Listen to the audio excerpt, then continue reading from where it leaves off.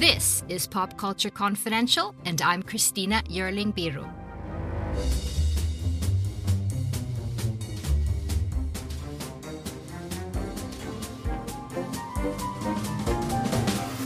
Hey everyone, welcome back to Pop Culture Confidential, a part of the Evergreen Podcast Network.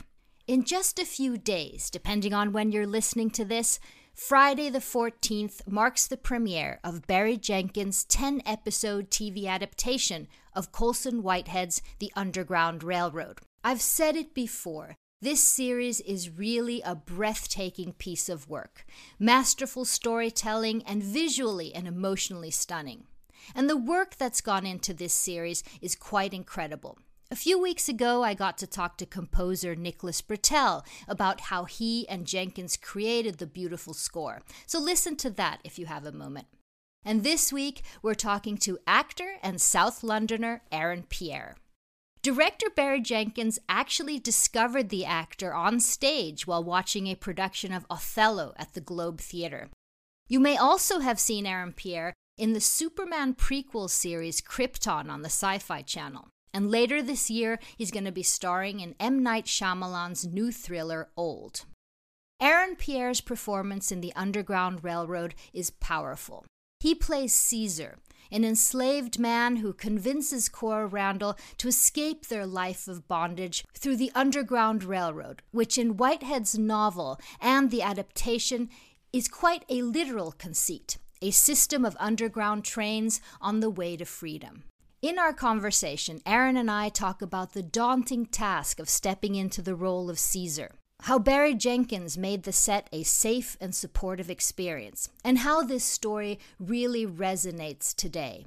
I started by asking Aaron about his background and if acting was something he always felt compelled to do.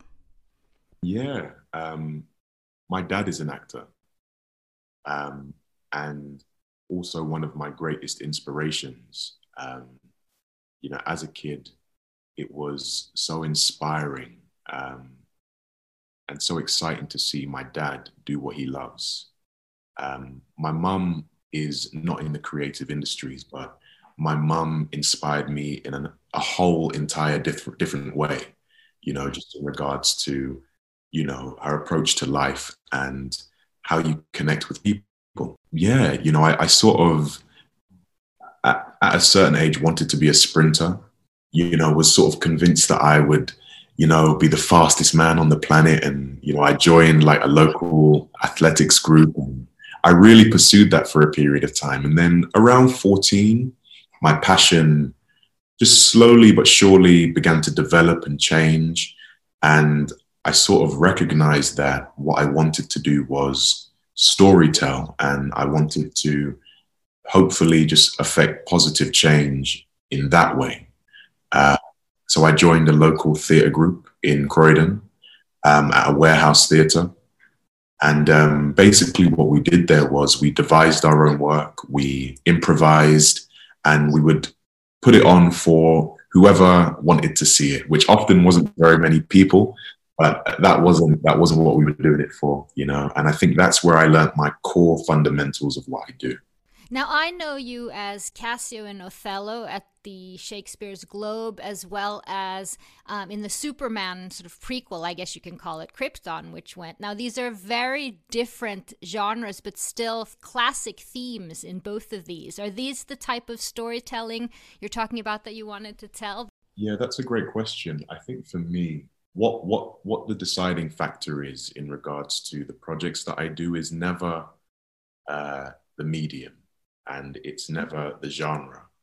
It's what I feel at that moment resonates with me and is important to me, And I think up to now, I'm really happy with the projects that I've been part of and the stories that they've told, from, being part of Othello, and having the opportunity to play Cassio as a young Black man was such an exciting opportunity, I also did August Wilson play Hedley II, which, August Wilson is a huge inspiration for me. And, his canon of plays basically tells the story of the African American experience decade by decade, and Underground Railroad now. Of course, it's all of these opportunities that have presented themselves have really resonated with me, and I've been it's felt important to me to be part of it. How did Underground Railroad and Barry Jenkins come to you? So, so, so Barry visited London in 2018 to see Othello at the Globe, because dear friend Andre Holland was playing Othello and I was playing his Lieutenant Cassio. And that's even how Barry even discovered that I existed, was by seeing me in that show. And then not long after the show that he saw, he sent me a message on Twitter, a direct message on Twitter, and basically just shared his support and appreciation for what he saw. Wow. And said, we need to connect and find something that we can work on together. And then Underground Railroad came about. The audition for that came about.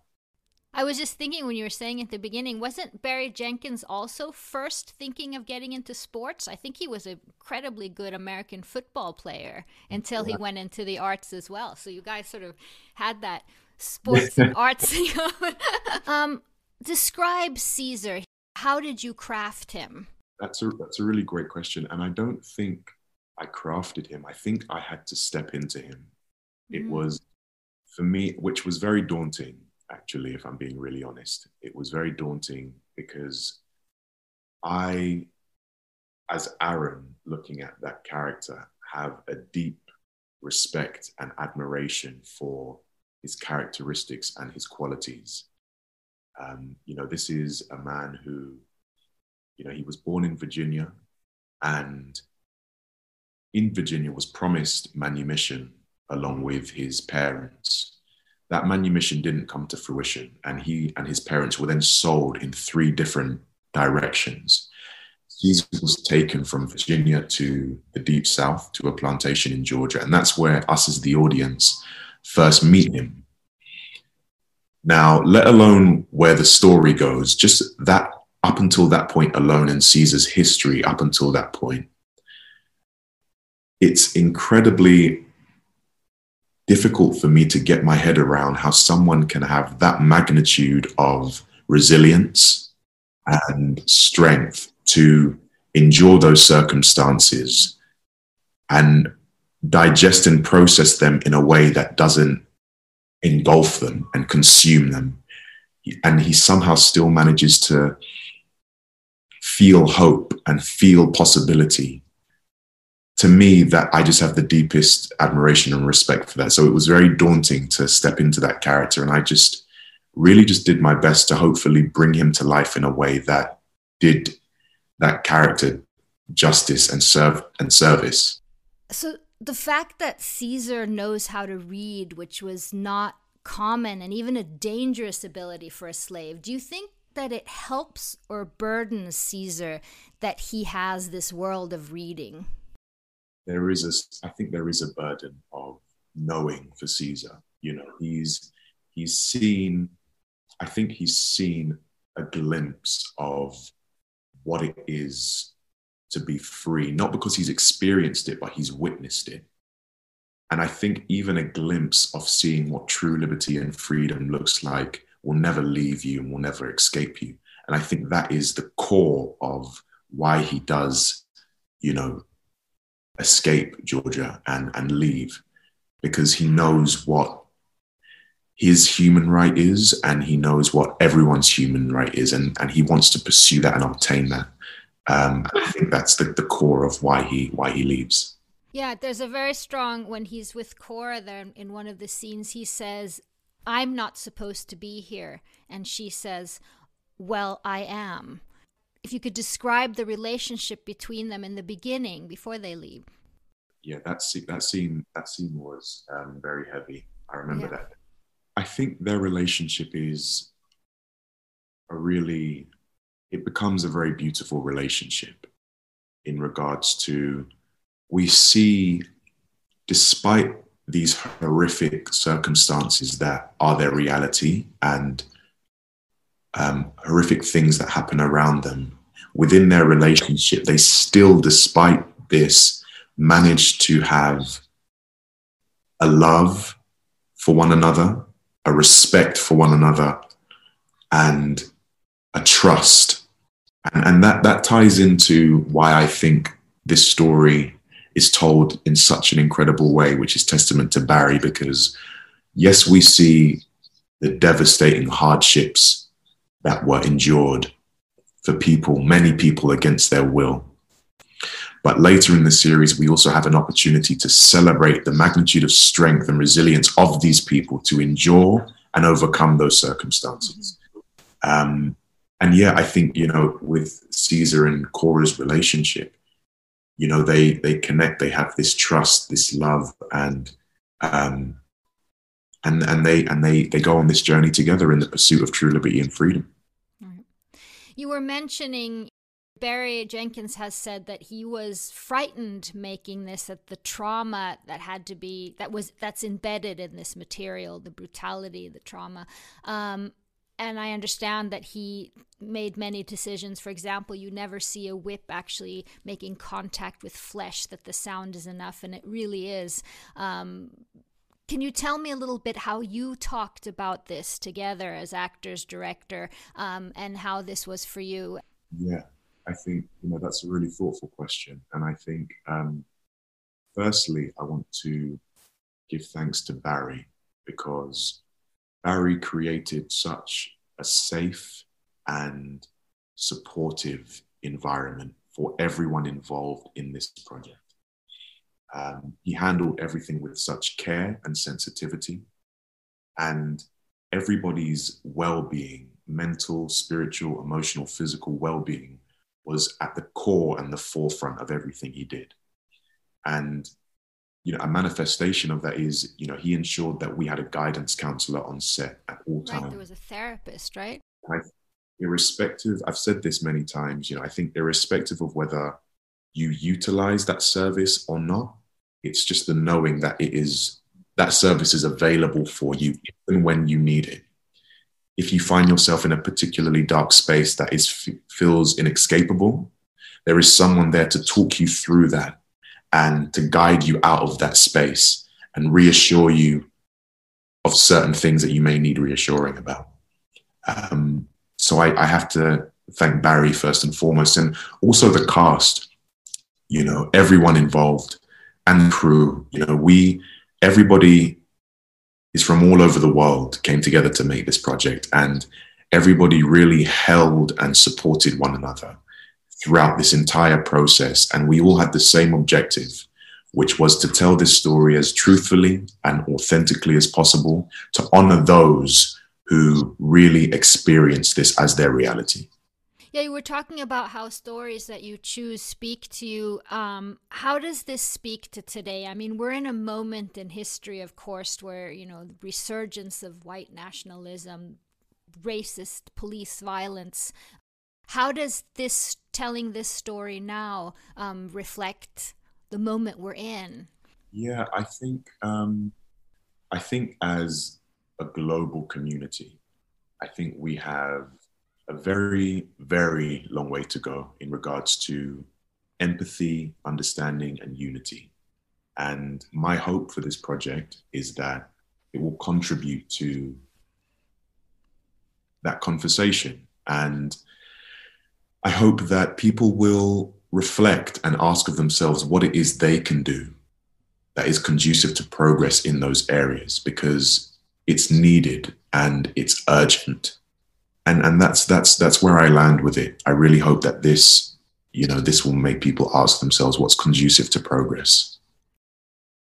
I'd like to talk just briefly about Barry Jenkins' filmmaking in general. There's so much beautiful, magical realism in this visually. And Nicholas Britell was saying that when he was thinking of the music, he was thinking of how hate is the opposite of love. So he would sort of switch the music around, really reverse it, so that when, you got used to sort of a love theme, then you would feel that tension coming out. And I was thinking visually and in terms of doing a scene, how is it working in this sort of landscape of magical realism as in contrast to the brutality? Yeah, I think Yeah, no, that's a really interesting question. It's the thing is, although there is this, although there are fantastical elements, you know, the actualization of, a train being the Underground Railroad and caves and tunnels and routes. Although there is that fantastical element, so much of the series is grounded in history. So I think for me personally, on my sort of journey throughout this project, it was very clear to me which elements were fantastical and which elements were really deep rooted in history, and majority of it is. And for that reason, it was always just my motivation was always just to be as truthful and as authentic as I possibly could. I just want to quickly, before we end, completely change gears, because you are also coming up in M. Night Shyamalan's new movie, Old. So I was thinking, why not just tell us everything about the twist? Because I'm quite certain there is a fantastic twist. I can't wait to see it. Yeah, no, it's that was such an amazing experience. I've wanted to work with M. Night since I saw Sixth Sense, which was a long time ago when I first watched that. I think he's just a masterful storyteller. Another masterful storyteller. Another masterful storyteller, and particularly in the genre of thrillers. And what I can say is, although this is a thriller and is terrifying.